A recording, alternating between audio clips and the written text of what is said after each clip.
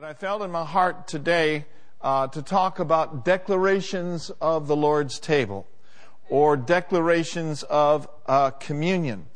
Now, I want you to look in Hebrews chapter 1, verses 1 and 2. Now, I'm trying not to speak too long in this first service because at a certain time when this is over with, we need to bring the fogger in and make sure all the chairs are, sanitized for the next service.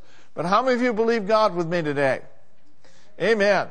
Hebrews 1 says, God who at various times and in various ways spoke in time past, to the fathers by the prophets. Well, we know that. He did so through the prophets of the Old Testament. He spoke through many, many people throughout the covenants. But now notice in verse 2, it says, has in these last days spoken to us by His Son, whom He has appointed, heir of all things, through whom also He made the worlds. So He's still speaking to us today. He's speaking to us through His Word. He's speaking to us by the power and the presence of the Holy Spirit. But another way that He speaks to you and I, He speaks to us through the Lord's Supper. He speaks through us through the communion table. How many of you know that communion was never intended to be a ritualistic, dead thing? But no, thank God, there are some declarations of the Lord's table, of communion, that if we'll open our heart today and we'll have ears to hear, our lives will be better than they were, praise God, before we came. Amen? And so thank God, these symbols of communion, the bread, and of course the grape juice that we use, they don't represent an ideology. These are symbols, my dear brothers and sisters, of action and of great substance.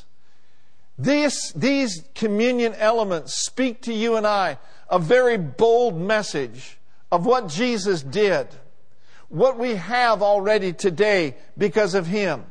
And not only that, what we can look forward to because of His promised return. So we could say this, communion speaks to you and I of the past, the present, and the future. Because of what Jesus did, in fact, affects our past. How many of you have been affected, glory to God, by what Jesus did in your past? Amen.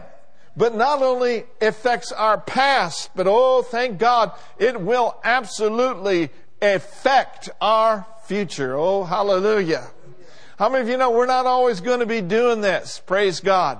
There's coming a day where the trumpet's going to sound, and soon and very soon, you and I are going to be with the Lord Jesus Christ. Amen. But not only that, we're not always going to be doing this in socially distance. We're not always going to have to be wearing masks because we're calling COVID-19 dead in Jesus' name. And we're calling this church filled and running over.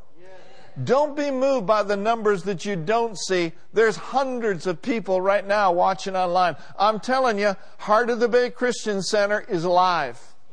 Heart of the Bay Christian Center is well. We're not going down, we're going up, and we're going over, and we're going up one day all the way. Hallelujah!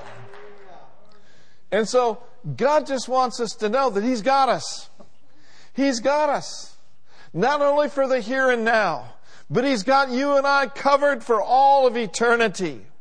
Did you know that He is the God who inhabits eternity?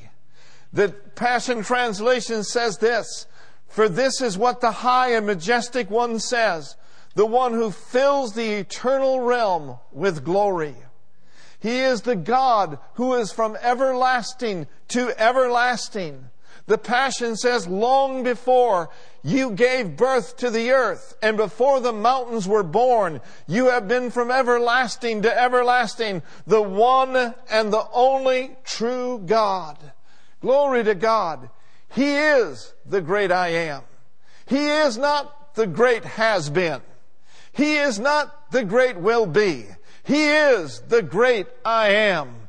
The children of Israel and even Pharaoh were wondering who it is that sent you. And Moses said this, oh, glory to God. And God said to Moses, I am that I am. And he said, thou shalt say to the children of Israel, I am has sent me unto you. Woo! And so he can speak authoritatively to us through his word. Amen. I love the book of Titus. It's a great book. I'd like for you to look there, if you could, this morning, to Titus chapter 1. It says, for the grace of God that brings salvation, has appeared to all men. That speaks of the past. Verse 12, teaching us that denying all ungodliness and worldly lust, we should live soberly, righteously, and godly in this present age. So we see the past and we see the present. But now notice with me in verse 13. It says, looking for that blessed hope and glorious appearing of our great God and Savior, Jesus Christ. This speaks of our glorious future. And so as we receive communion today, let us look at some bold declarations about the past, about the present, and about the future. From 1 Corinthians chapter 11, verses 23 through 32, this captures the heart of communion. Paul is writing to the church at Corinth, and he said, for I have received of the Lord that which also I delivered unto you, that the Lord Jesus, the same night in which he was betrayed, he took the bread. And when he had given thanks, he broke it and said, take, eat, this is my body, which is broken for you. Do this in remembrance of me. Verse 25, just keep with me. In the same manner, he also took the cup after the supper, saying, this cup is the new covenant in my blood. This do as often as you drink it in remembrance of me. For as oft as you eat this bread and drink this cup, you proclaim the Lord's death until he comes. Therefore, whoever eats this bread and drinks the cup of the Lord in an unworthy manner will be guilty of the body and the blood of the Lord. But let a man examine himself, and so let him eat of that bread and drink of that cup. For he who eats and drinks in an unworthy manner eats and drinks judgment to himself, not discerning the Lord's body. For this reason, many are weak and sick among you, and many sleep or die prematurely. But oh, thank God, if we will judge ourselves, guess what? We'll not be judged. But when we are judged, we are chastened by the Lord, that we may not be condemned with the world.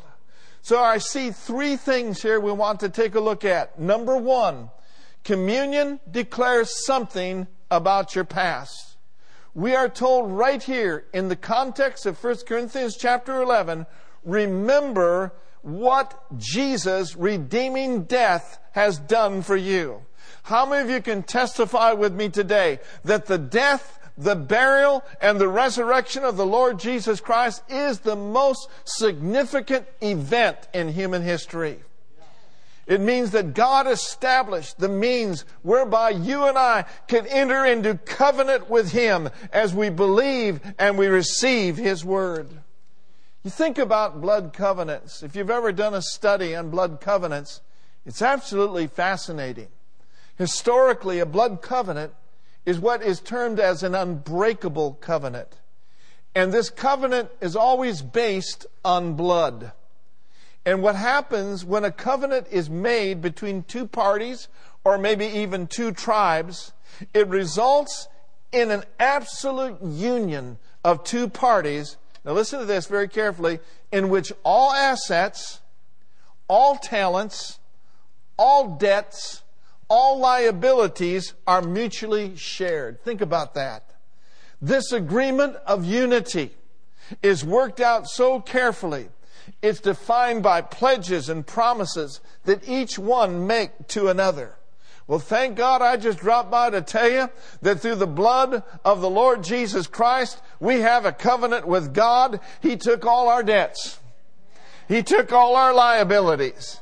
And we received all of His assets, and we have received all of His blessings. And so when we talk about remembering the past, we're talking about focusing on Jesus. Everyone say Jesus 2 times. Focusing on Him. Fixed on Christ. Unlimited. Woo, glory to God.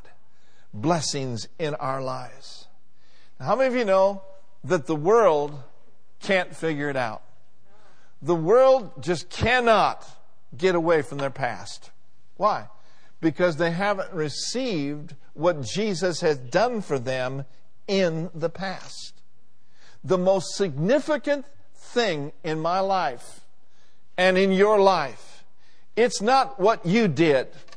It's not what may have been done to you, but it's what He has done for you. Woo, hallelujah. And I can almost hear the organ right now. And if God be for you, who can be against you? If the Lord's on your side, what difference does it make what man may say? If the Lord be for you, glory to God, you're going to make it. Nay, in all these things, we are more than conquerors through Him that loves us. Put your hand over your heart and say, I believe that. And I receive your unfailing love. Woo, for me. Hallelujah. I feel like preaching right now.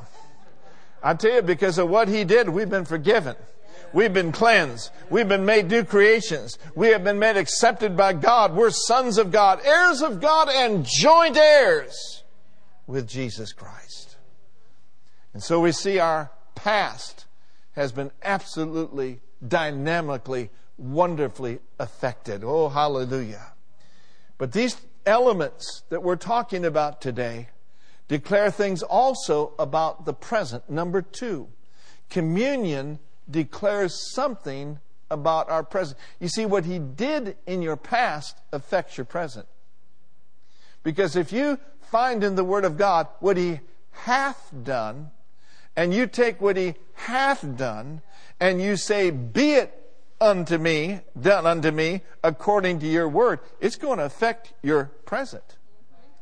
Now, the Bible says He hath redeemed us. But how many of you know He still is redeeming us? The Scripture says, by His stripes you were healed. That's in the past. But I like what Fred Price says, if you were healed, you are healed. And if you are healed, you is healed. And that's the Word of God. Now faith is the substance of things hoped for. So let's talk about the present here for a moment. Because of the covenant that we have with God, God has made certain promises, now listen to this, regarding His abiding presence and His power in our lives. For example, you're all familiar with this verse of Scripture, Hebrews 13:15, and we're going to pull it up in the Amplified, but it says there, He will never leave us nor forsake us. Amen?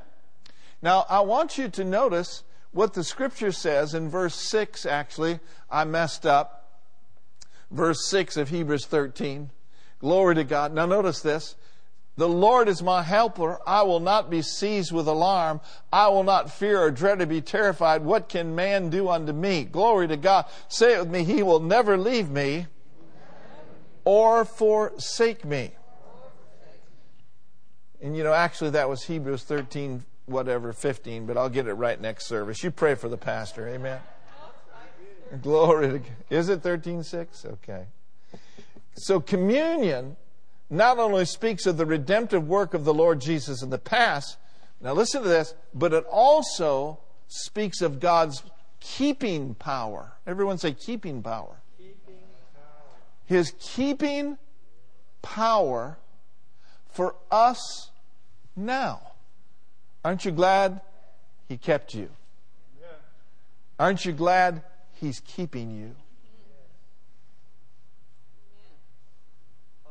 The best way to live right now and every day for the rest of our lives is to live by faith. We must not yield to the spirit of fear, because the spirit of fear would paralyze us. The spirit of fear would keep us down and hold us back. Now, we use wisdom for the season we're in. You know, I've been quite a few places, and I'm practicing wearing my mask, and sometimes, you know, if I'm at a drive-in, I'll put my glove on and hand them my, ATM. So we're using wisdom, but we must not allow the spirit of fear to close us down. Amen. I would just remind you lovingly today, God's given you the spirit of faith. And it's the opposite of the spirit of fear. And so a person with the spirit of faith conducts themselves much differently than a person with the spirit of fear. You see, a person with the spirit of faith has their foundation built on the rock, the solid rock, a firm foundation. Amen? A person with the spirit of faith has heard the sayings of Jesus and actually does them and acts on them.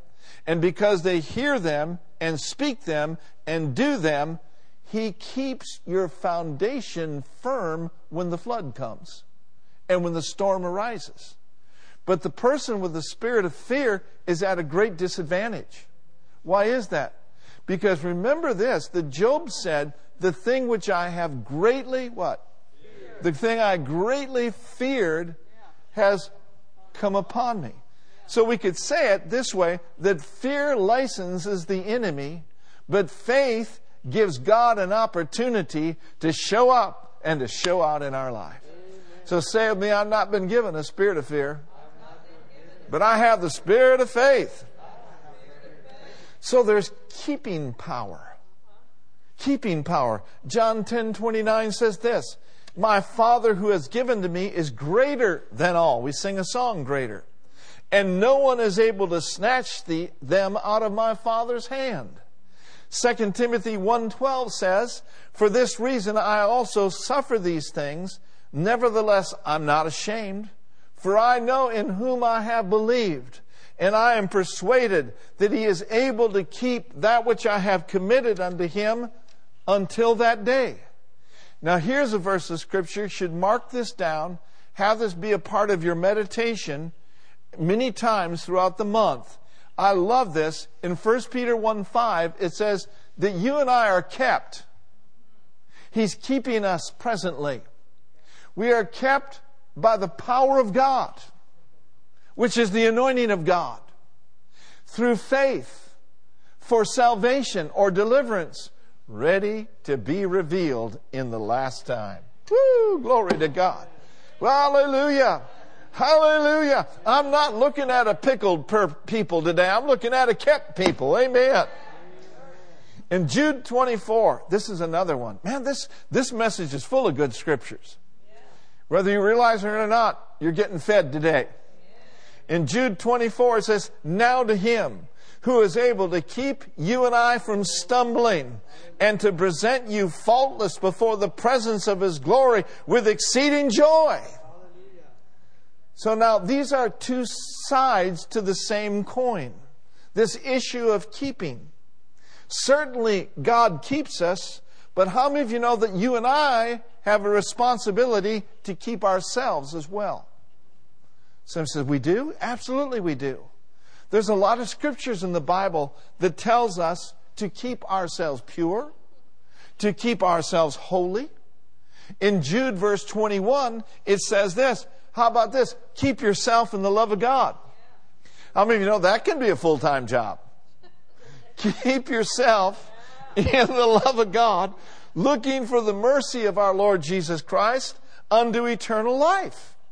And then in 1 John 5:18 it says, we know that whoever is born of God, and we're all born of God in this place, does not sin or does not practice sinning as a way of life, But he who has been born of God, what does he do? He keeps himself. And what's the result of his keeping power keeping you and you holding yourself in check and keeping yourself? The result is, and the wicked one does not touch you. Point to yourself and say this: as I keep myself under his keeping power, the wicked one cannot touch me. Woo, hallelujah. So what are we talking about? We're talking about the Lord's table is a declaration of our presence. It declares that we're kept by the power of God. In 1 Corinthians 11:28, it says this: but let a man do what? You know, the Bible does not say anything about you judging your brother or judging your sister. Amen? I'm not to examine what's going on in your life. If I see something that's going on in your life, I'm to pray. Right? Amen? And our main responsibility is to examine ourselves. You see, communion is not only a time of celebration, but it's also a time of examination. And what does that mean? Well, we ask ourselves questions like this: am I walking in love? Am I discerning the Lord's body? Am I seeing the fact that by his stripes I'm healed? Am I discerning the call of God on my life? So it says, Pastor Mark, I know you're called. You're up here behind the pulpit. Every one of you are called. You're a chosen generation. We all have a call of God on our life to minister. Amen? The next question we could ask ourselves: are we walking in the ways of God and shunning evil? Are we walking in obedience to the will of God? And lastly, number 3, communion declares something about our future. Ooh, glory to God. I'm going to say it again. I kind of feel that organ tuning up one more time. Communion, it declares something about our future. Remind you of verse 26 of 1 Corinthians 11. For as oft as you eat this bread and drink of this cup, you do proclaim.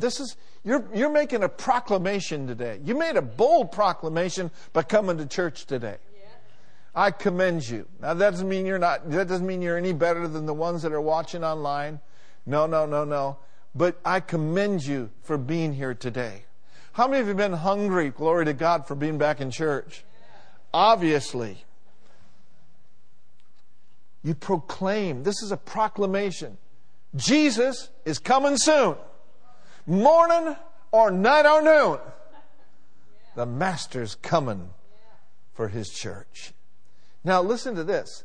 The word proclaim means to declare, to preach, to show, to announce, and to publish. These elements that we're about to receive in a few moments not only stand for what he did, but they proclaim and foretell the fact that Jesus is coming again.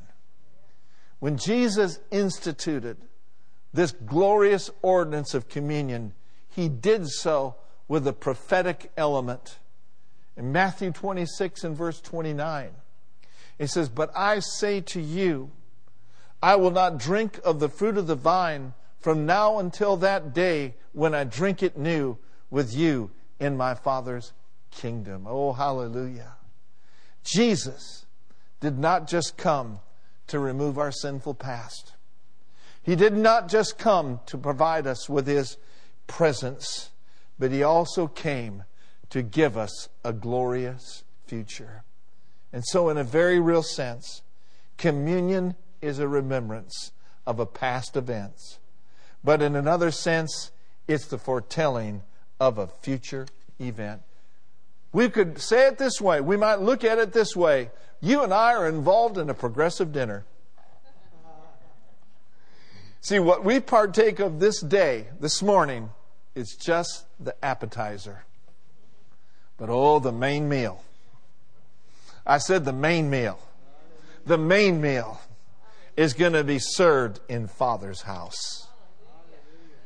In Revelation 19:9, he says this, Blessed are those who are called to the marriage supper of the Lamb.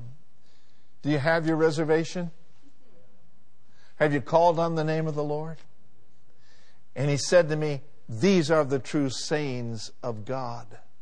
You see, when you and I realize and believe that He's coming again, it has a very, very powerful impact on our lives.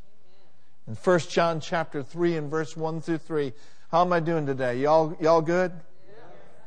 Are y'all good? Okay. 1 John 3 verses 1 through 3 says this. Beloved, now we are the children of God. Say it with me. I'm a child of God. And it says, but it has not yet been revealed what we shall be. But we know that when He is revealed, we shall be like Him. For we shall see Him as He is. And everyone who has this hope in Him purifies himself just as He is pure. Hallelujah.